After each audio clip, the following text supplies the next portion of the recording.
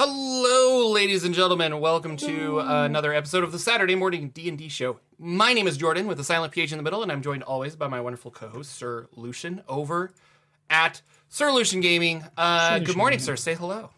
Good morning. Oh, we froze. Hopefully we're in May, okay. So I'm hoping summer is approaching most of you. If you're in that continent or time zones that we're in. I've been waiting for summer so long because I want to open my pool and I'm just dying, but it's still too cold. And yeah, no, it was just straight up hot yesterday here. Oh, so, perfect. Yeah. I want that.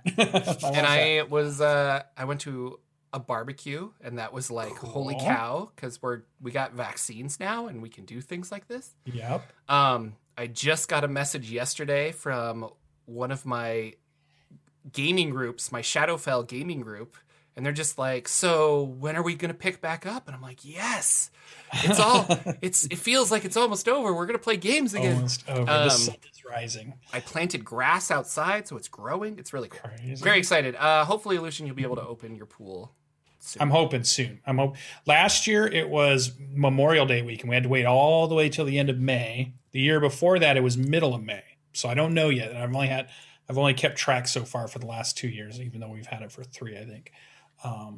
So we'll see. I'm a new pool owner, so I'm learning it as I go. Well, excellent. Hi everybody. We're a Dungeons & Dragons talk show, not an actual play, just a talk show, and we kind of just talk about the news of Dungeons & Dragons and things that are going on in the world and our specific games. I hope you can hear me okay. I have been adjusting my microphones, which is why I had a hot mic at the very beginning of this podcast.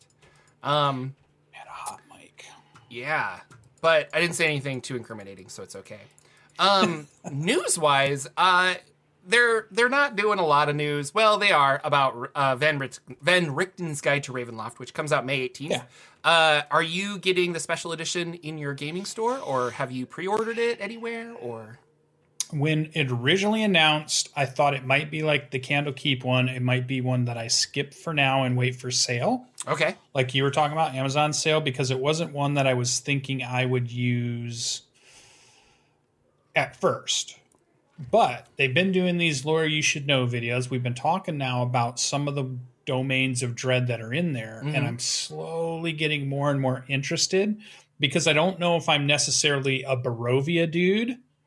But like this one where we're talking about Harakir, or we were talking about Haslin last week, or we were talking about some of the other ones, I am that person. So now I'm starting to think, well, maybe I need some of these domains of dread, even if I'm not really into a dive into Strahd and, at the moment, but I could get some other cool stuff out of it. So now I'm starting to lean back the other way. So now I might go into my game store and pick it up, and they always order extra copies too for the cool covers. So if I want the cool cover, I thought you were going to say for the cool kids like me. Cool kids. They know me. Cool kid. Hey, it's that cool guy.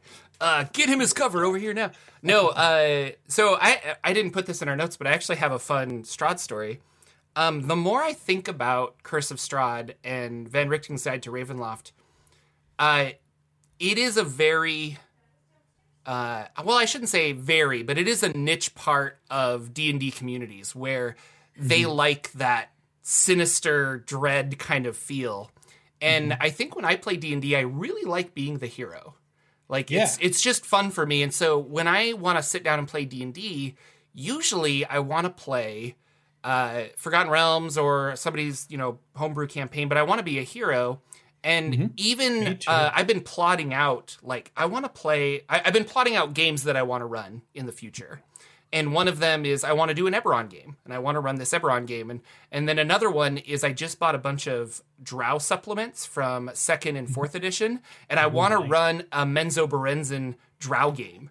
Where and we were talking about this, where I want everyone to be the same race. I want everybody to be a Drow, and they are under instructions of the Drow priestess queen, and they have to go out and do little missions for her. And then, you know, as the game progresses, we uncover like, oh my gosh, do we overthrow the government or something, or wherever the game kind of takes us? We're the bad guys. I really love that. But I've never been like, man, I really want to play a spooky game. Like, it's just never kind of, for Halloween, that makes a lot of sense, but not like an ongoing, let's play a Van Richten's Guide game for however long. Talking about that, I was like, man, I kind of want to play Curse of Strahd. Like, I've never really, maybe I need somebody to run this for me. Like, we've always talked about, like, we want to find somebody to run Call of Cthulhu for us or something. Because if they really love it, you're going to understand why it's so great, kind of a thing. So I was in my local city's Dungeons & Dragons Facebook group, and this guy was putting out a list of, or he's like, hey, I want to run Curse of Strahd, and he's looking for players. And so I inquired about it, and this is the first time I've ever come across this, but it makes a lot of sense afterwards. He built a Google form questionnaire, and he's like, okay, fill this out, and I'll see if you're a good fit. And it had all of these questions of like, you know, do people defining their pronouns annoy you? And like, you know, things like that. So he could kind of like weed out the people that he's like, I just don't want to play with you. And he was really interested. He wanted to play, but the more I was looking at the time commitment and stuff, I'd be like, if I want to run all of these games that I'm interested in, I don't really have time to commit to a 1.5 Curse of Strahd game, because that's what he wanted to do.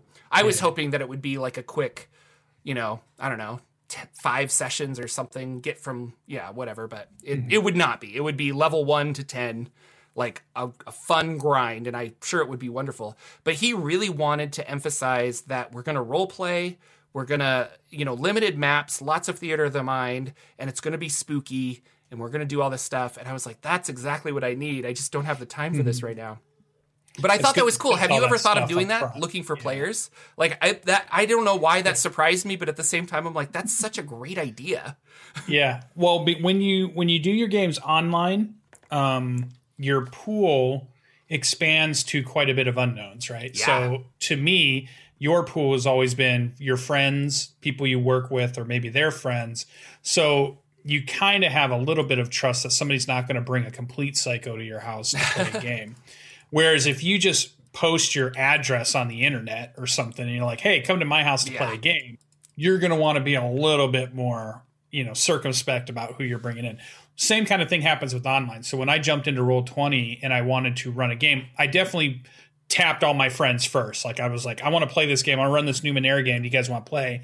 And I gathered together, you know, 4 people to play some Numenera with me. And then when I did Dungeons & Dragons, it was kind of the same thing. I had enough friends that wanted to play, but then I had some ideas of games I wanted to run that my friends didn't want to play.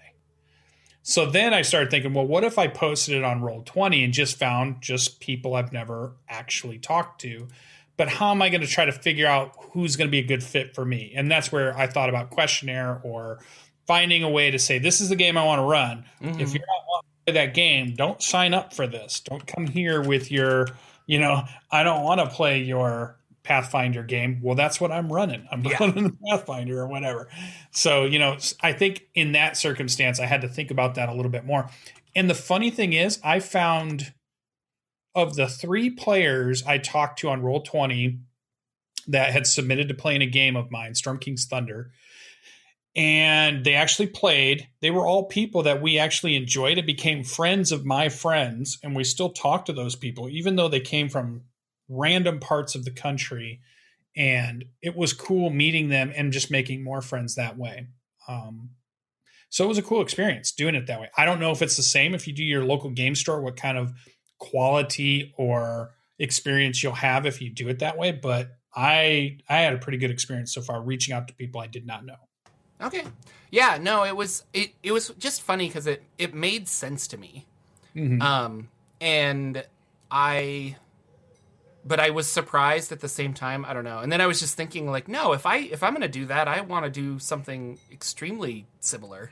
Like, because the way I was reading it, I'm like, oh man, like somebody who is very against, somebody who's like, I don't know, I don't want to sound too mean, but like anti-trans, or just like, I think that people who specify their pronouns are dumb and things like that, they're going to read this and they're going to be like, I don't want to be a part of this group if that's the way this guy thinks.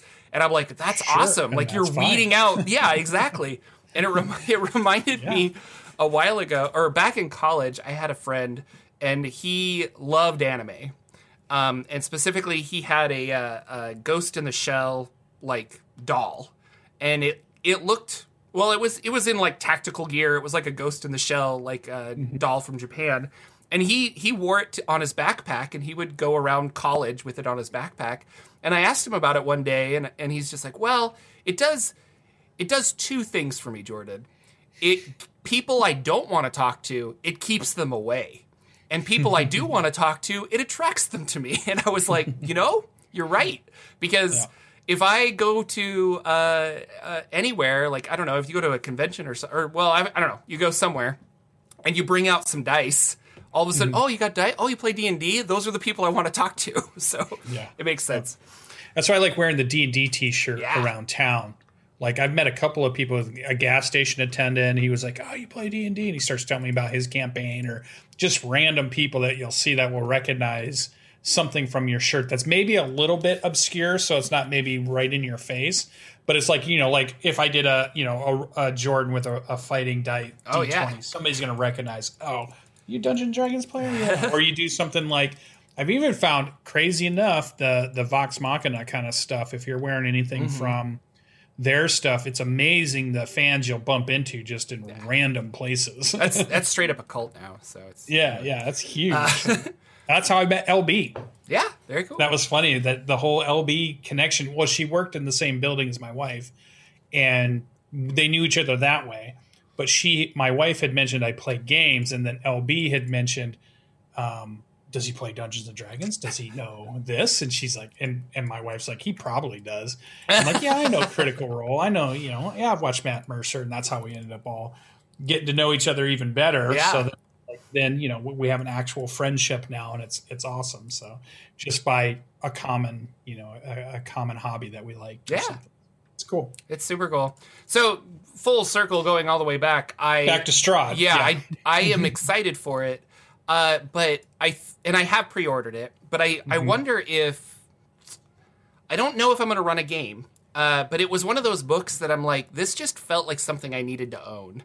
And maybe reading through it, I'm like, wow, I really do want to run, a Lamortia game or something. And I've had a good time reading the older Strahd stuff and making my videos. It's a very rich and interesting world, Barovia, or Ravenloft, I should say. So, what's interesting is I feel like if there was a game you were going to play that your wife would be ecstatic about, it would be a Barovia dive. It would be a Strahd 100%. game. Yep. So I keep encouraging every time you bring this topic up that yes, you should run a game, and your wife should be one of the players because she loves vampires so much that, yes, why haven't you done this for her? I don't know. And I guess I've always wanted to run Strahd, and I think I told you I found a way you can run Curse of Strahd in like 1 or 2 sessions. Perfect. Like everyone's at level 7 or 8, and then you literally just start the campaign in the castle, and your goal is to like find Strahd and kill him. And so, but I don't know if that has the same feeling, because if you play through the whole campaign, Strahd shows up a lot, and he like messes with you, because the whole idea is like, I want to emotionally break you rather than just kill you, kind of a thing. Because you're level 2 characters, I could kill you. I'm a vampire, but I'm but you're bored. right. My wife does love vampires, and she would love me to run that, and we just haven't yet. So maybe when this comes out, I'll be super inspired. So there you go. Or even a game that's really based on a couple of those movies you've watched. I mean, you've watched some of those really cool vampire style movies. Those are cool worlds you could put a D&D game into. Yeah. Because you could use the D&D 5e rules, but you're just, you're doing some of that cool stuff that would harken back to all those movies she's watched, It's true. I think it would be interesting. So, yeah, I think I'm interested. I'm on the fence yet because I did not get Candlekeep. And I really want a book that definitely has player options in it, extra stuff. But I'm curious to see what the next book is, because maybe the next book is the one that's really going to grab me. Is it going to be Magic the Gathering setting? Is it finally going to be? They've been talking about some of the other classic settings. Is it finally Spelljammer? Are they ever going to give us Spelljammer? Because maybe I'll get that. Well, so they were talking about. Because they said they still had 2 more classic releases or something, like like 2 more. There was an article that came out that it was the transparency team or something, and they answered a bunch of questions. I totally forgot about this because we had AJ on last week, and I don't think we talked about it. But Wizards of the Coast is going to release 5 products this year. Not announce 5 products, but like release 5 products. And 2 of those have already been released. No, is it just Candlekeep, or did they release something before Candlekeep? No, Candlekeep, Van Richten's Guide. So those are 2. And then we are going to get 3 more books. And they said that one of them is their big adventure, which is the Tomb of Annihilations, the Icewind Dales, those kind of things. And that is one that like Chris Perkins is working on and stuff like that. So that's one. And then the other 2 are probably going to be these other campaign settings. And somebody else on Twitter said that there are going to be 3 classic campaign settings. So it's Van Richten's Guide is one of those. Then we have a big adventure. That means we have 2 more classic campaign settings. One of them has to be Dragonlance. I just keep thinking that. Because the books are coming out, I think they're going to tie the whole world in and pull in that fan base back to Dungeons & Dragons. Because Dragonlance hasn't had a supplement since 2nd edition, I think. Like, it's been a while. It's been a long time. Yeah. So one of them is going to be Dragonlance, but classic settings. Like, it makes me... I'm like, what could the other one be? I mean, yeah, you're talking about Greyhawk and Dark Sun and Stera and Spelljammer. I don't think it's Greyhawk. Because Greyhawk is too close to the Forgotten Realms. But, like, maybe? I don't know. They did release Ghosts of Saltmarsh, which had a lot of Greyhawk information. Which is really Greyhawk, yeah. And so was Tomb of Annihilation. It could be Greyhawk, and they're just tying it in. Who knows? Yeah. I don't think it's going to be an expanded Forgotten Realms, even though it just doesn't feel like they would do that. Spelljammer, I don't think it's going to be Spelljammer. Mystara was one that I was wondering, which is the basic BX D&D campaign setting that I've been reading about a little bit, and it's really interesting. There's a lot of stuff there, and so it could be Mystara and the whole Hollow Earth. There's like they have a whole Hollow Planet thing, which is really cool. And so you go down certain paths and you get into the Hollow World, and there's a sun in the world, and you're on the outside of a ring, and so that or a sphere. And then Dark Sun is an obvious choice, but we haven't received any playtest material for something like a Dark Sun. Like, and it's still early, like it's May, but like I would think that we would see playtest material of like the Kreen or the Tri-Kreen or whatever the ant race of people is, and right, because they were prominent in that. But that's one part of the world. They might not be as prominent in a different continent. They could go a whole different direction. Yeah. I don't know if they'll do Dark Sun. I think it'd be a stretch. But like a Planescape or and Planescape is probably what it is going to be. Yeah, I forgot about Planescape. There's a bunch of them out there. That really defining the planes and how to jump between them, and Sigil. Like a Sigil book, like a City of Doors book would be awesome, because I would love to run games and just you could do that. And then it's like, okay, we got to hop over to Pandemonium for a little bit, and then hop back over to Sigil. Like, that's cool. I'm interested in Hollow Earth one again, because I just watched the Godzilla vs. Kong movie that you can see on HBO now. And spoilers, but maybe Hollow Earth is somehow connected. But it's a monster movie. You can go watch it. But I was like, oh, this is cool. We need D&D like this. No, I start reading these old campaign settings, and I'm like, I want to make all of the videos about it. And and I just don't have time, but like it's really cool. So well, and I read them, and I come back to the same thing we say all the time. So this is really the broken record podcast, but I want to play with a DM who is absolutely fanatical about those worlds. I want to play with a fanatical Dark Sun DM. I want to play with a fanatical Spelljammer DM. I want to play with a fanatical Mystara DM, just to get the feel, because I know they'll put the passion. They'll put the work into making this memorable for players to play in this, because normally everybody wants to play those other worlds. And maybe these DMs who have this passion in these worlds, a passionate Eberron DM, can say, this is my chance to show them why I love Eberron so much. I want to play with those. That's why I want to play Numenera with that passionate Numenera ninth world person, that, the strange, all those. So we always want that, because I just think it'd be fun to be able to do. And one day, maybe we'll find those DMs out there that are willing to run those games for us. Well, no, that Wildmount game was the same thing. Like, I had zero interest in a Critical Role game. Mm-hmm. But after playing it, I was like, no, this is a fun world. Like, I like it, and it's the DM's passion slightly different. And my Dungeon Master was very knowledgeable about it, because he's a big fan and he studied a whole bunch. And so, and it was cool. I think that's one of the reasons I kind of like the Forgotten Realms too, is it's fun to look at a map and be like, wait, we could just go north? And you're like, yeah. And like, what is there? And it's like, well, there's a city called Baldur's Gate, and you can explore that. And that city has a whole history and a whole bunch of stuff. And I think that's just fun. Like and the saddest thing about the Forgotten Realms is they need to make a sandbox adventure where it's like, we've talked about this before, but it's like, that's what I think a lot of people want is, if I just start walking west, what do I find? And it's like, well, the ocean, but so. Yeah, I have enjoyed, as a Dungeon Master, when I introduced a couple of people to the game who had never played Dungeons & Dragons, and I got to introduce them to Forgotten Realms. Those are some of my most favorite, memorable games that I've ran, because they got to learn how to play Dungeons & Dragons and they had a great time. And two, I got to show them my passion for Forgotten Realms, because I love Forgotten Realms, and I love to show them why I love Forgotten Realms. What are the cool things that are happening here that'll draw you in and make you want more? And that's, I just love that idea of it. So I'm excited. We'll see what books are going to release. We don't have a lot of news now, because we're right before a book release. In fact, we're within 2 weeks at this point, because we're in May. So it's like May 18th.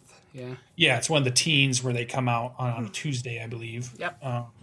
It'll come out, and then we'll have it on our shelves. We'll take a look at it. It's going to have some stuff for players. It's going to have some stuff obviously for Dungeon Masters, for you lore people out there. It's going to have some stuff for those that are just collectors and want it on their shelf.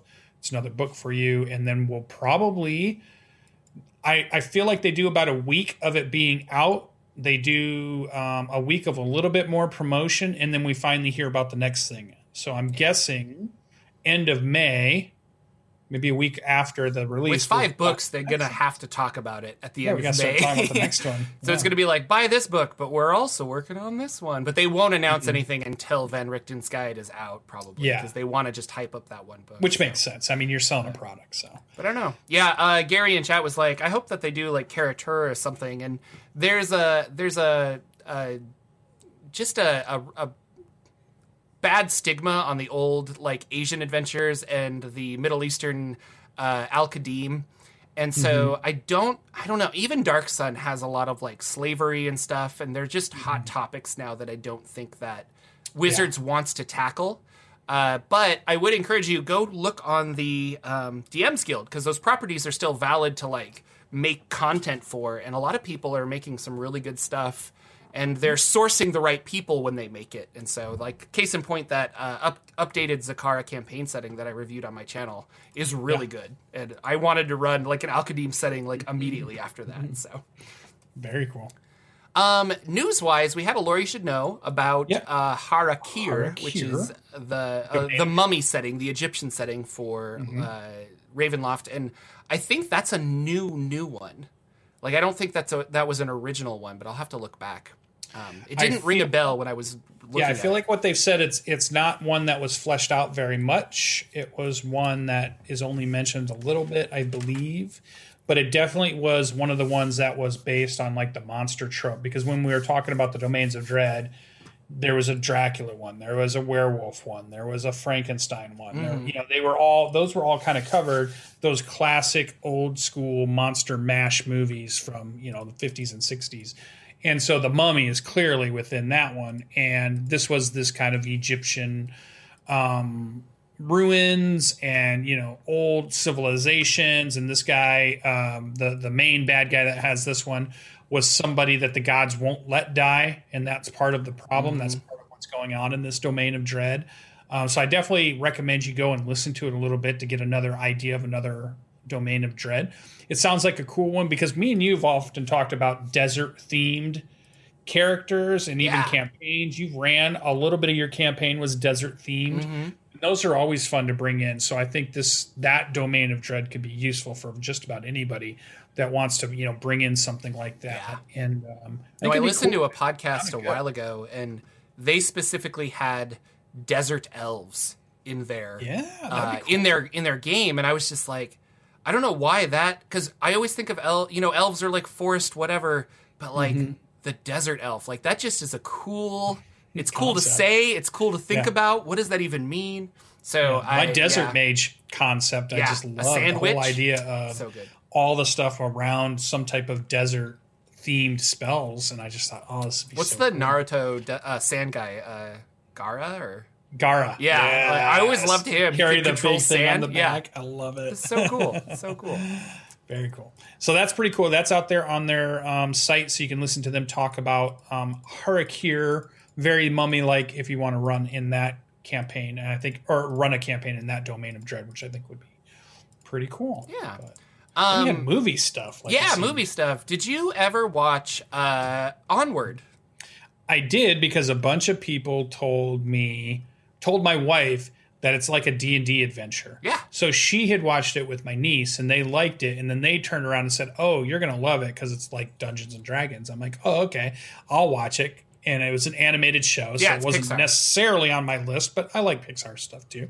And so after they had watched it and said, "You'll like it, D&D," it's kind of like D&D stuff. And then I did watch it, and it was a very touching, very cool, fun story of a couple of brothers and and just adventuring, and it was a lot of humor in it. And there was even some sad, really heart-wrenching moments, and it was good. It was a really good, just family kind of show. Pixar always, knocks it out of the park when they do their shows. No, they do. But very D&D like. I thought very kind of. It was a fun spin on the world. Like, what if magic existed, but now we're it's easier to turn on a switch rather than to learn magic to make light. And so it's like now we're just regular. So there's like the trash unicorns killed me. Where it's like they don't have raccoons eating their trash. It's these unicorns that are in the city. Like, oh gosh, it made me so funny. But so Onward you should go check it out if you like Dungeons and Dragons. I think you'll like the movie. It's very cute. It's really fun. And they're making a role playing game, and it's called Quests of Yore. And I don't know much about it other than that. I'll put it in chat here so you guys can check it out. But I thought it was kind of cool. Like you use dice. It comes with a bunch of stuff like minis and quest cards and tokens and stuff. And I think you have a dungeon master, and they're leading you through stuff. And there's probably a little adventure in here as well. But is it a 5e variant, or it's its own game? I think it's its own game. Yeah. Oh, so it's its own. It's just kind of a. Cool. But yeah, there's a player's guide, a quest guide. You get 16 dice and 151 cards. A Phoenix gem that plays the central role in the film is also part of this thing. And so, I think, I was going through this, and I didn't, they're trying to sell it. It's going to be released May 12th, I guess. But I didn't find online anybody like playtesting, or not playtesting, but like, showcasing play. Like, here's how you play. But anyway, I thought it'd be fun. I'm always curious about other systems. And since that was such a cute movie, this is a great way to hook kids into Dungeons and Dragons, is what I was thinking. Because they watch that, and then they are like, Dad, I want a wizard staff. And you go find a tree branch, and he's running around with his tree branch. And then all of a sudden you're like, those characters, like we could go on an adventure. So this is the perfect, like, let me get my niece and nephew, or let me get my my children into Dungeons for that little kid in your life that runs around with a cloak all year long, even though it was part of his costume for Halloween, but he still loves it so much. So I thought that was cute. It looks really fun. Anyway, so that's coming out on the 12th. And if it's really awesome, maybe we should take a look at it. We should take a look at it, and I'll see if it's at the game store. Dress up and play it online or something. That'd be fun. The Dungeons and Dragons movie has started filming. Wow. This is John Francis Daly and Jonathan Goldstein. They have worked together on a lot of stuff. The latest movie I saw that they worked together on was Game Night in 2018. Which was fun. Which was hilarious. And you should 100% go watch Game Night. It's That's a rated cool date R, night movie. but it's super funny. And it was like the death of the comedy, I think they were saying, because I'm like, that is such a funny movie, but comedy as a genre is changing, and people are like, is a movie designated a comedy, or is a movie just like a superhero movie with comedy kind of a thing? And so there was a tweet today by Jonathan Goldstein, and he's like, the campaign begins, and it's the movie slate for the first take. They're like, okay, it's take one. We're starting the movie. I'm so scared because not many D&D movies have ever been good. Can't really even name one that I thought was good. So now I'm worried.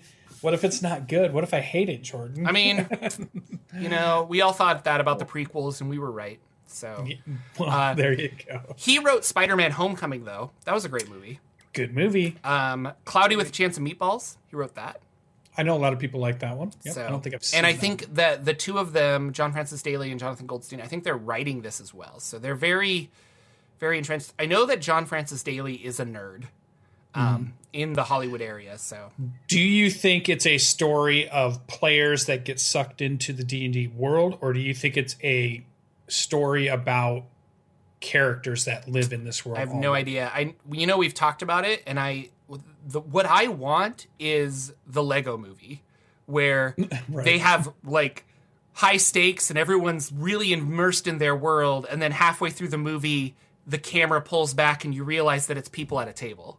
And I think that would be how I would approach a D&D movie. I think it would be a lot of fun. People would be invested in the silly fantasy, and then just that peek behind the camera of like, oh, they're just at a table with dice, and then dive back into fighting the dragon, and so I think that would be fun. But so who knows? I don't know. Like, and do you want a comedy? Do you want something more serious? Do you want a Game of Thrones style, or do you want Game Night funny? You want comedy? I want comedy. I want like a Marvel movie, I guess. Like they have a heart, or Onward. Onward is a perfect example. Yeah. It has good heart.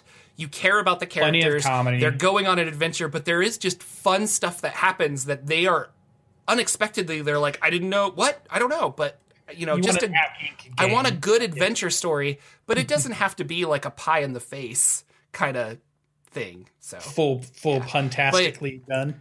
D&D for me has never been Game of Thrones, dark, gritty, because at the end of the day, we're all laughing about the fact that you cast gaseous form on yourself and then the dragon inhaled and sucked you into his lungs. Like, what does that mean? Like, we're all laughing. Like, that's just funny things that happen, and Game of Thrones isn't that. And you could play a dark and gritty thing with D&D, but I think the general public, or at least how I like to play, is just like, that's funny, So. I think that I just noticed the difference between how me and you have entered the Dungeons and Dragons gaming, because you entered when you were more college age or above, and I entered when I was 10, and we took it serious. Like, we didn't have the goofing around or talking about like what we did at work. We were 10-year-olds who thought this was the coolest thing in the world, and we took it super serious, like a 10-year-old takes it. We were like, oh my God, this is the greatest thing, and we have to be able to do this. And if we didn't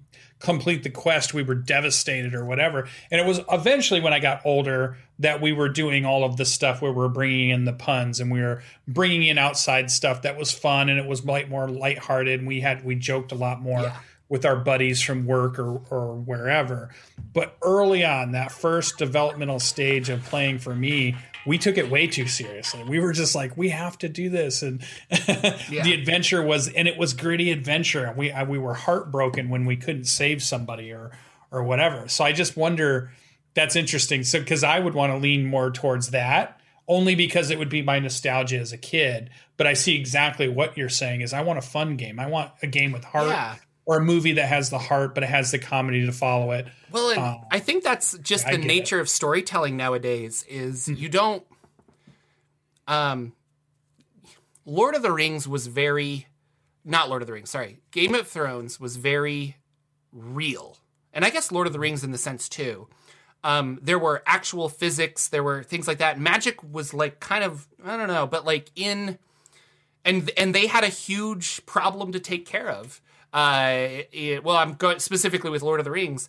But like Dungeons and Dragons is so fantastical that I think how do you not take it that route? Yeah, I think you could definitely achieve the nostalgia that you're looking for, because if that camera pulls back and it is kids, like that's even better, because you see that they are so invested in this, but at the same time, they're angry that their friend spilled Cheetos on the map or something, and that's a fun little joke, you know. And so, you guys should go watch The Gamers. I think it's on YouTube for free.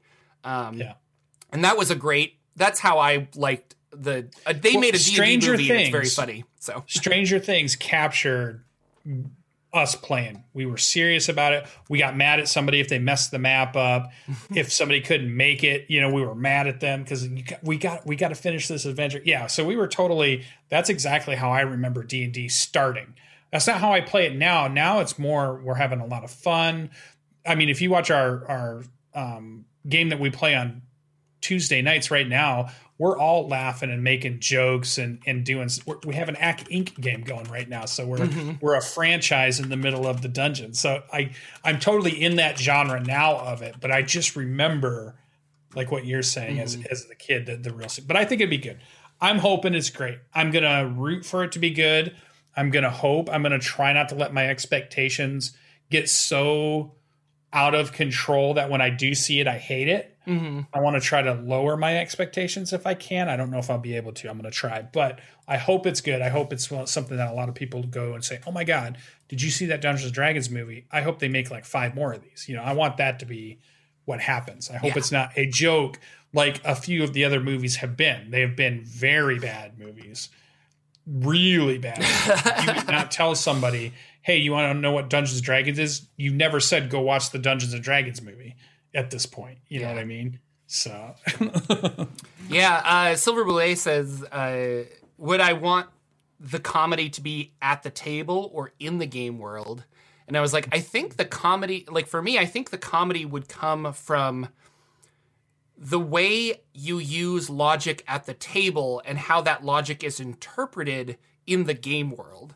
And so it's like, I don't know, like you stab a guy and they're just like, and you're like, okay, it takes 4 damage. And they're like, wait, don't I get sneak attack? And then you're like, oh yeah, you totally get sneak attack. And then it shows the rogue again, like flipping up his knife and going like, no, that's funny. Like, and then the game is still, the world's still happening. So I don't know. That's how I feel about it. But, Jeff Goldblum is going to be on a D&D podcast for, I don't know how long.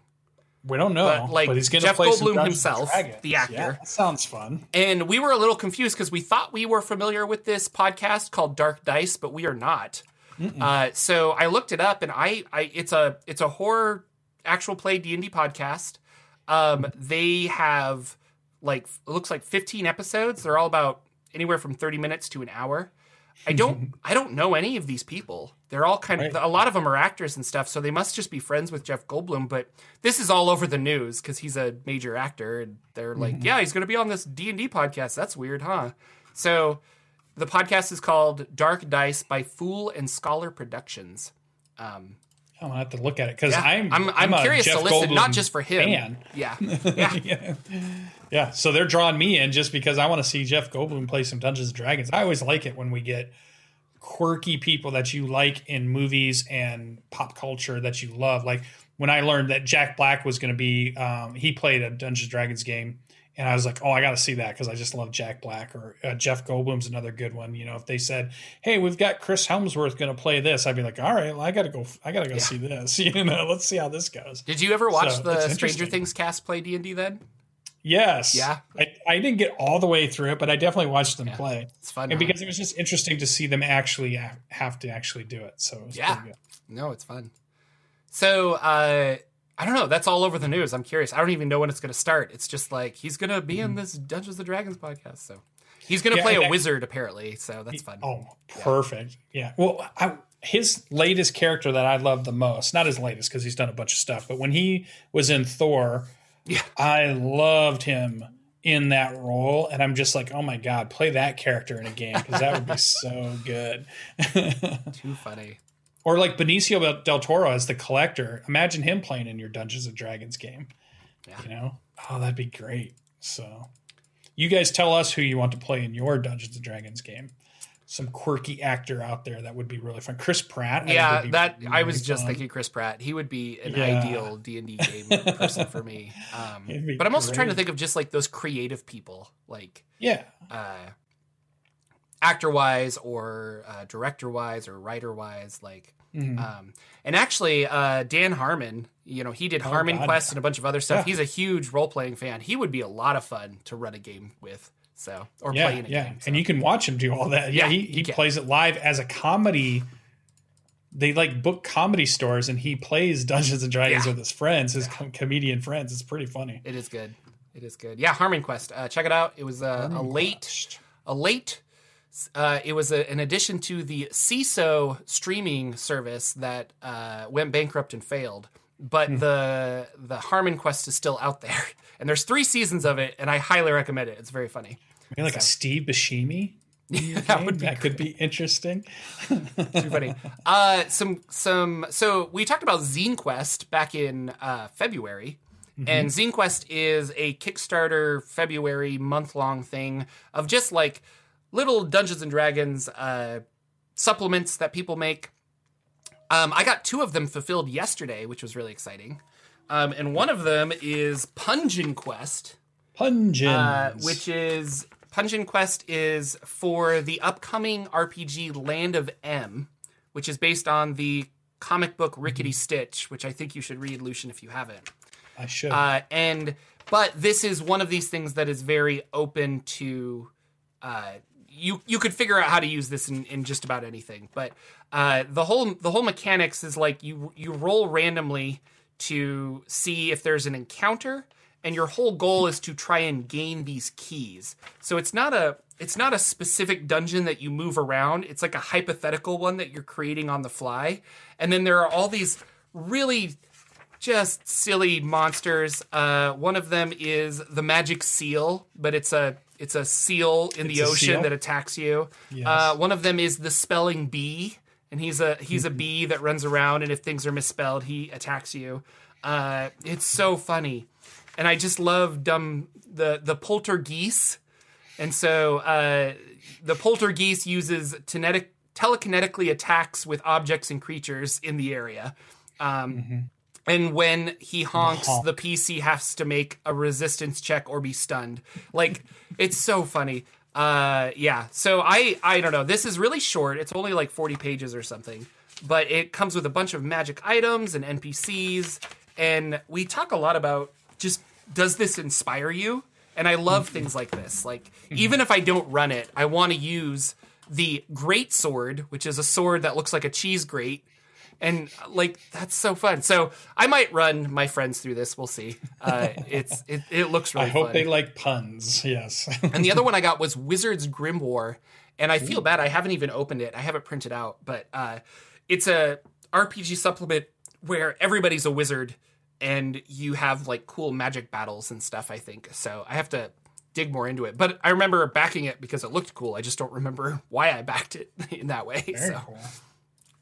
That'd be a fun little world to have where magic dueling was a big thing, and you have a mechanic that represents a magic duel between two mages in a set area. No, I love I love and hate the Harry Potter dueling system, like of just that. But I like that there's a way to do that, because I'm like, no, if there were 2 wizards.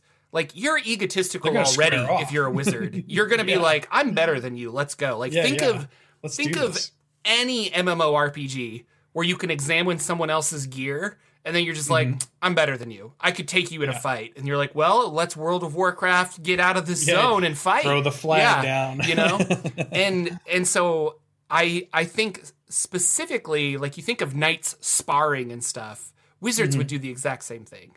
Definitely. And I am saddened that we don't have a fun mechanic, really in any edition of D&D. I don't think has had like a cool Wizards duel like that. So I don't know. Yeah, that's something we should have, something to write down on the old list of maybe. Which kind of goes back to, again, why I dislike Counterspell.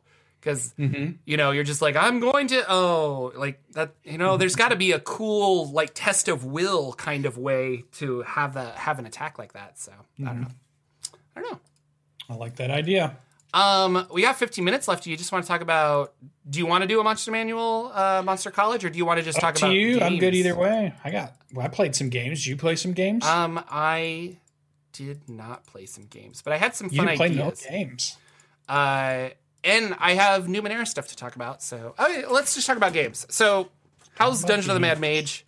I wanted to actually talk to you about Dungeon of the Mad Mage because I have been reading and rereading a lot of the adventures because I want to make a video of, I want to rate all of the 5e adventures that have come out so far. Like worst to best, what is the best one? What is the worst one? What is the one I want to play immediately? And what is the one that I'm like, I don't think I'm ever going to touch this in any way. And Dungeon of the Mad Mage is interesting because it fits in this weird, there's not really a story, but like, if you just kind of want to have some fun, it could be really good, but you're loving it.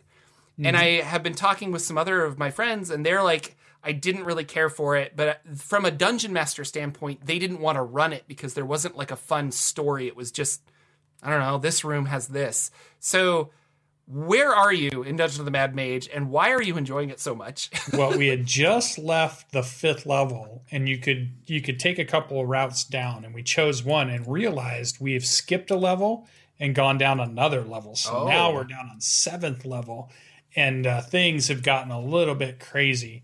And that's what I like about it. It's getting crazier and crazier, and it's big enough that you're going to see almost all the monsters, right? Okay. To fill a Dungeon of the Mad Mage, you have to use almost all of the Monster Manual. You have to use almost all of Volo's Guide. You got to use all these things to pack it full of stuff for people to do. And I think that's what I like about it, because you get to see these things that you've only read about or only flipped past in some of the books. You haven't got to fight them before. And so we're getting to do some of those things. We saw some Umber Hulks recently. We just took on a stone giant where we fought a stone giant. And then there's weird things that are happening because obviously it's the Dungeon of the Mad Mage. So there's weird stuff for you to investigate. Mm-hmm. And it's been really cool. We just hit and we told everybody we're doing spoilers from now on. So that's the only way to describe this as being fun. And I'm really loving the idea about it. We're at a funhouse part where there is a miniature keep that sits in a big cavern. Mm-hmm. When you try to go to the miniature keep, which looks like a dollhouse to you, you immediately get shrunk, and then it's an actual size keep, and there's stuff going on. Mm-hmm. And you're like, oh my God, this is cool, because it's basically like you came into a cavern and it's Honey, I Shrunk the Kids all of a sudden, and now some stuff is going crazy. And I just thought that's such a fun thing that you can throw in the middle of a Dungeon of the Mad Mage. Maybe it doesn't make sense if you throw it in the middle of Dragon Heist Waterdeep, or maybe it doesn't make sense if you do it in Storm King's Thunder or one of these other, adventures that you play, but it seems to fit in Dungeon of the Mad Mage. So it's really cool. Our Dungeon Master is not shy with giving us powerful magic items, so we're getting to play around with that. He's beefing up the encounters so that they're hard and they're challenging, and we're getting to fight lots of things. And I just love the variety of it. But it is a dungeon crawl, right? So if you're not into, finding clues that lead you to the mystery, and then you finally find the bad guy, that's not really this. This is, hey, what's down that hallway? We have no idea what comes down. It could be a rust monster. It could be a goblin market. It could be a bunch of undead. It could be something else that's been left and nobody's touched forever. Instead of exploring down, it almost feels like I wonder if I would enjoy it more if you were trapped in there and your goal was to get out. Trying to find out. Yeah. Yeah. Because I guess that's my question is, what is your goal other than exploration? And I love exploration, but like we were given a job by AC Inc., who we were hired onto to map the levels, and so that they could then further exploit the Dungeon of the Mad Mage. So we're setting up, not only are we mapping it, but we're also finding places to set up little forward bases that other AC Inc. employees can come to and fix up. And then they will adventure out from there to go to other places and do things and exploit, the dungeon of the Mad Mage, because there's magic items and there's gold and there's stuff that's been left. And we found tapestries that we put in our inn.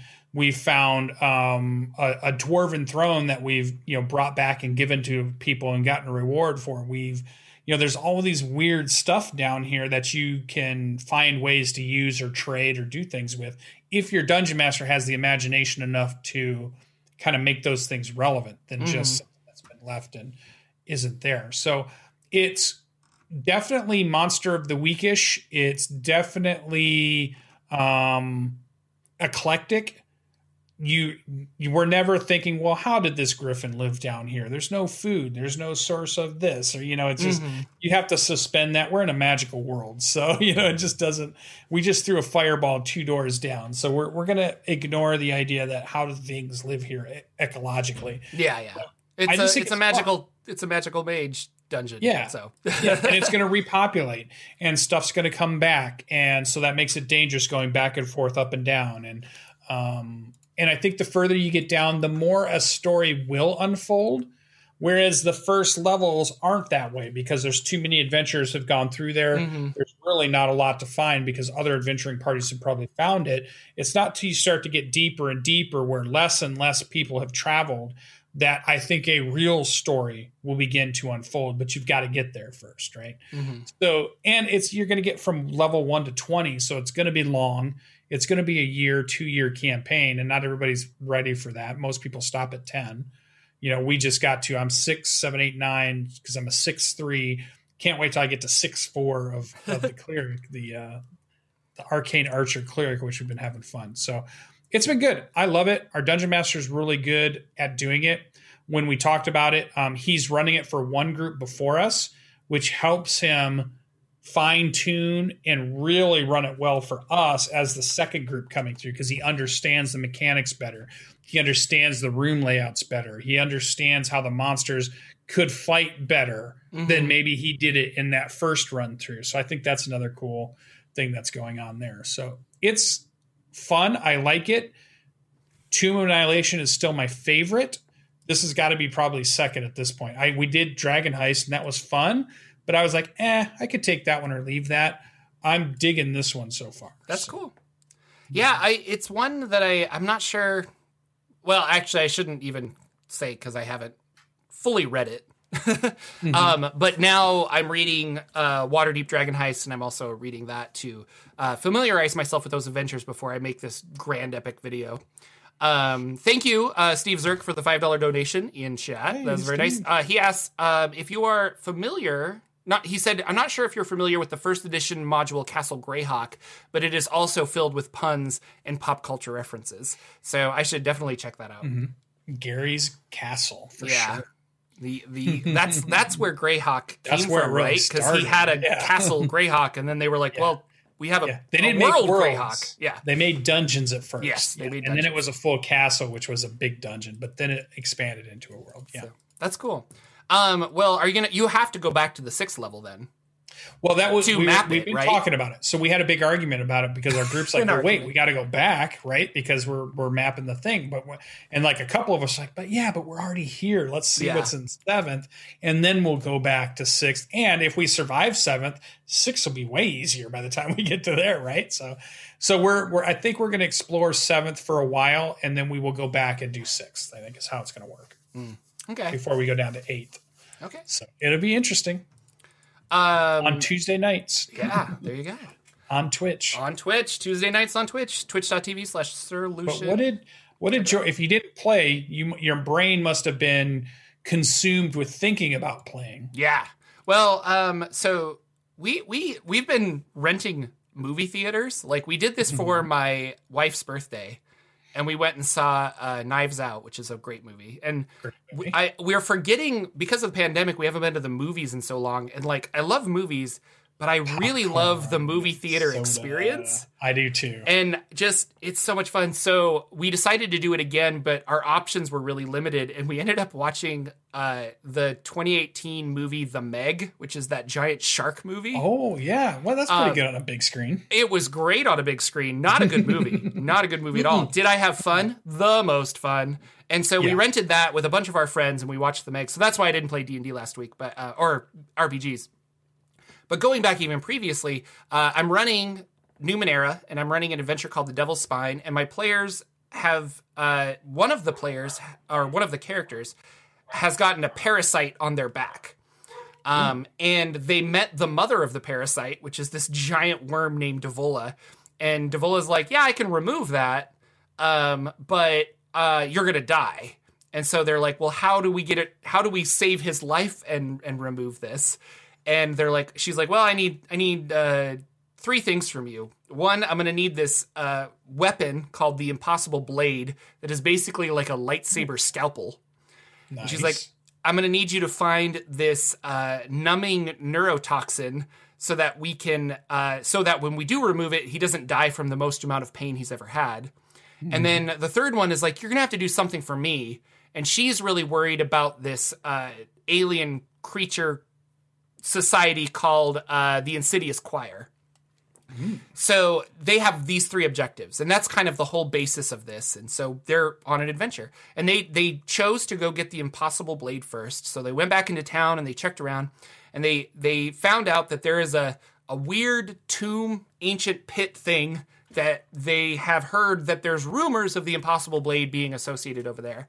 So that's where we left off, is they're going to descend down into this. And I was reading this morning and last night all about the adventure that they're going to go on to find this Impossible Blade. And it's weird. We were talking about Numenera, and do you use minis? Do you like map out stuff? Because this is actually a tomb, like, and there's maps and stuff, I think I'm going to have to draw it out and just be like, no, you're here. Like, do you want to move forward? Oh, there's a door. How do you get past this door? I'm really enjoying Numenera in that everything has a level. And we've talked about this a little bit, but like, when you're playing D&D and it's like, I want to bash down the door, there's not, like, really in your mind, you're like, I don't know, I guess it's like AC 10, and there are rules for, like, wood is this AC, and it usually has this many hit points or something. But in Numenera, straight up, it's like, okay, this door is level 5, so you have to do a 15 or higher to inflict any kind of damage on it. And then even then, it has a resistance of damage because it is a door of like 5, so you're only doing 3 points of damage, and you have to do this much damage to break through the door. And that has been really useful. And it's kind of funny. So the reason I bring it up is I was like, well, how are they going to get past these doors? And the doors are level 10, so that means that they have to roll a 30 on a 20-sided die in order to inflict any kind of damage on these doors. So they really need to like puzzle their way through it. But I don't know. It's been really fun. Like, I'm excited for tonight. We're going to play tonight, so it's going to be good. Yeah, and Numenera is so much fun because you're getting the weird. Like, that's the word that always comes up, because you're like, it's strange. There's some technology, but it also seems magical, and there's you're never quite sure what the place you're exploring used to be. You might have some ideas, or your brain might, take it in different directions, but you're never sure what it actually was. And that's what I liked about reading a lot of those adventures as a dungeon master, because sometimes they would tell you what it used to be. Like, it used to be a satellite in space, or it used to be this, and then you'd be like, oh, they'll never know that's what this is. And you're just like, I found where I had the most fun was describing things to them in a way that was literal, but didn't give away what it actually was. Like, so I used magical terms and stuff to keep them from thinking about technology, even though it was a technological thing I was describing. And I found that was fun for me to try to find a way to see how long before they went, wait a minute, is this a walkie-talkie? Yeah. No, it's just like, and that's like reading through the Numenera book. He even says, like, Monty Cook says, like, to really get the flavor of the game, don't tell your players that they have picked up a laser blaster. Like, Right. you say it's a weird piece of metal that's in the shape of a boomerang, and when you hold the bottom of it, it emits a light, and that light disintegrates other stuff. And so then they're just like, so is it a laser blaster? You know, and that's fun. And I'm remembering when we first started playing, Nathan, who was on the show, my Dungeon Master, he's playing in this game, and everyone rolled on the trinkets table to get a random trinket, and he got, his trinket said, so you have a cylinder that's hollow in the middle, and it's metal, and it's got like a lid that you can screw on, and whatever liquid you put in there, it will stay that temperature inside this. And so he looked at me and he's like, so I have a thermos? And I'm like, yeah, but that's the fun of Numenera is you have to describe it in some weird way because your players would be looking at this going, not your players, your characters in the world, they've never seen a thermos, you know? So, yes, my light boomerang. Thank you, Mr. Silverbelay.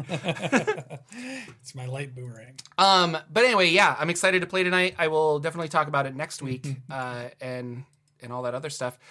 Real quick, though, for those of you who were might have seen me post about our badges. Yeah, I wanted to talk about badges. So I went through the company that YouTube has partnered with, which is Teespring, on making some of these badges. And for those of you who ordered badges, I apologize, but we are canceling all of the orders and you will be refunded your money. Teespring assures me.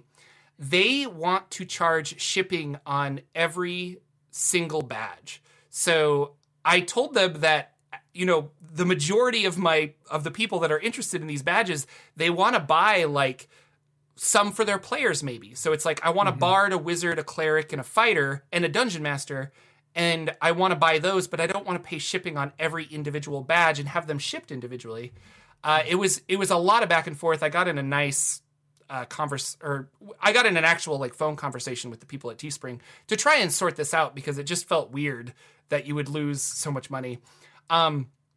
Ultimately, because of the way their system is set up, they can't offer that.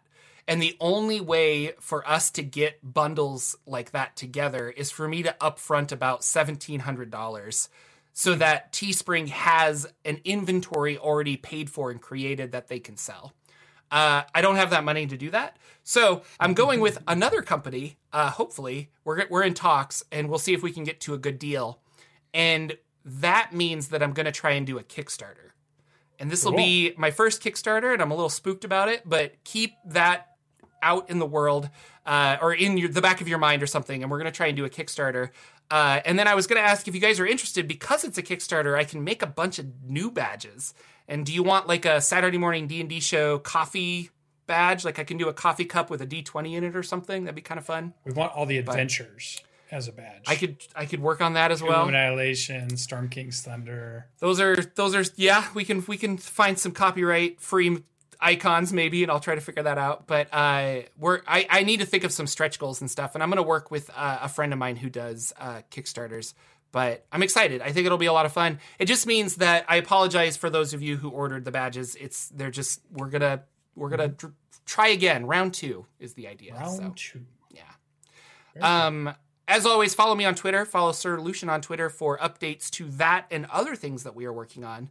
I will definitely make a video and talk about the badges when we get to Kickstarter time. So until then, anything else before we take off, Mr. Lucian? That is it. Everybody have a wonderful weekend, and I can't wait to see you all next week in our show. Make sure you comment and rate those podcasts so that we can jump up in those ratings. Oh, of course. Yeah, that'd be wonderful. Dig out your old Apple iTunes login and give us a review. Yeah, we will see you next week with another episode of the Saturday Morning D&D Show. Goodbye, everybody. Our intro and outro music is 8-Bit March by Twin Musicom, licensed under Creative Commons. Check out their website at www.twinmusicom.org.